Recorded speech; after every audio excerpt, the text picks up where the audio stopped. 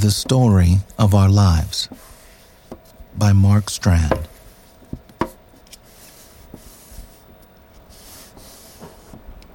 One. We are reading the story of our lives, which takes place in a room. The room looks out on the street. There's no one there, no sound of anything. The trees are heavy with leaves, the parked cars never move. We keep turning the pages, hoping for something like mercy or change, a black line that would bind us or keep us apart. The way it is, it would seem the book of our lives is empty.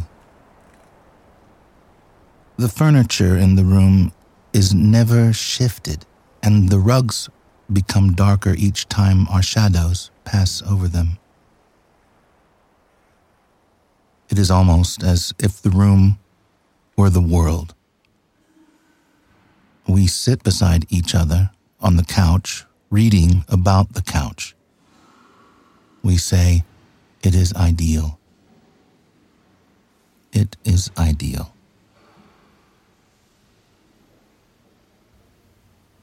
Two. We are reading the story of our lives as though we were in it, as though we had written it. This comes up again and again.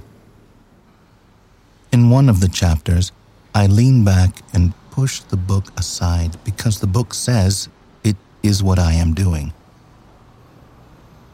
I lean back and begin to write about the book. I write that I wish to move beyond the book, beyond my life, into another life. I put the pen down.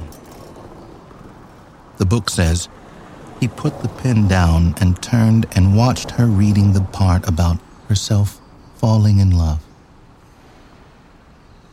The book is more accurate than we can imagine. I lean back and watch you read about the man across the street. They built a house there, and one day a man walked out of it. You fell in love with him because you knew that he would never visit you, would never know you were waiting. Night after night, you would say that he was like me. I lean back and watch you grow older without me. Sunlight falls on your silver hair.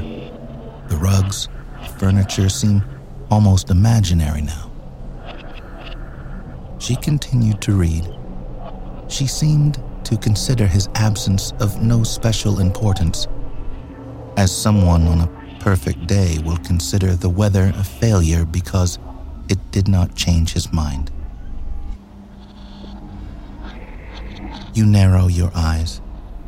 You have the impulse to close the book, which describes my resistance, how, when I lean back, I imagine my life without you. Imagine moving into another life, another book. It describes your dependence on desire, how the momentary disclosures of purpose make you afraid. The book describes much more than it should. It wants to divide us. 3. This morning I woke and believed there was no more to our lives than the story of our lives.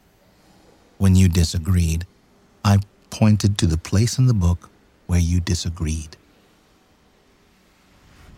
You fell back to sleep, and I began to read those mysterious parts you used to guess at while they were being written, and lose interest in after they became part of the story. In one of them, cold dresses of moonlight are draped over the chairs in a man's room. He dreams of a woman whose dresses are lost, who sits in a garden and waits. She believes that love is a sacrifice. part describes her death, and she is never named, which is one of the things you could not stand about her. A little later, we learn that the dreaming man lives in the new house across the street. This morning, after you fell back to sleep, I began to turn the pages early in the book. It was like dreaming of childhood. So much seemed to vanish.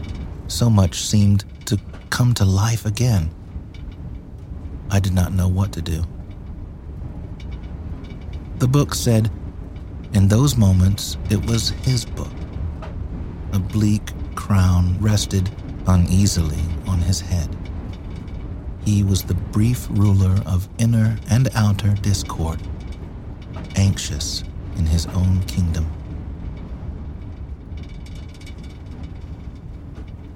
4. Before you woke, I read another part that described your absence and told how you sleep to reverse the progress of your life. I was touched by my own loneliness as I read, knowing that what I feel is often the crude and unsuccessful form of a story that may never be told. He wanted to see her naked and vulnerable, to see her in the refuse, the discarded plots of old dreams, the costumes and masks of unattainable states. It was as if he were drawn irresistibly to failure. It was hard to keep reading. I was tired and wanted to give up. The book seemed aware of this. It hinted at changing the subject. I waited for you to wake, not knowing how long I waited. And it seemed that I was no longer reading. I heard the wind passing like a stream of sighs, and I heard the shiver of leaves in the trees outside the window. It would be in the book. Everything would be there. I looked at your face, and I read the eyes, the nose, the mouth. 5. If only there were a perfect moment in the book. If only we could live in that moment. We could be the book again. We could being the book again as if we had not written it, as if we were not in it. But the dark approaches to any page are too numerous, and the escapes are too narrow. We read through the day. We read through the day. Each page turning is like a candle moving through the mind. Each moment is like a hopeless cause. If only we could stop reading. He never wanted to read another book, and she kept staring into the street. The cars were still there. The deep shade of trees covered them. The shades were drawn in the new house. Maybe the man who lived there, the man she loved, was reading the story of another life. She imagined a bare parlor, a cold fireplace, a man sitting, writing a letter to a woman who has sacrificed her life for love.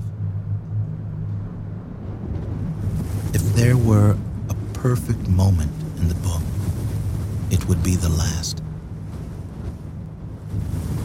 The book never discusses the causes of love. It claims confusion is a necessary good. It never explains. It only reveals. 6. The day goes on. We study what we remember. We look into the mirror across the room. We cannot bear to be alone. The book goes on. They became silent and did not know how to begin the dialogue which was necessary.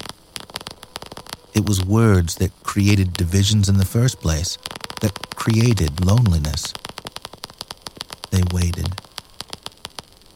They would turn the pages, hoping something would happen. They would patch up their lives in secret. Each defeat forgiven because it could not be tested, each pain rewarded because it was unreal. They did nothing. 7. The book will not survive. We are the living proof of that. It is dark outside. In the room, it is darker. I hear your breathing. You are asking me if I am tired, if I want to keep reading. Yes, I am tired. Yes, I want to keep reading. I say yes to everything, and you cannot hear me. They sat beside each other on the couch. They were the copies, the tired phantoms of something they had been before. The attitudes they took were jaded. They stared into the book and were horrified by their innocence, their reluctance to give up. They sat beside each other on the couch. They were determined to accept the truth. Whatever it was, they would accept it. The book would have to be written and would have to be read.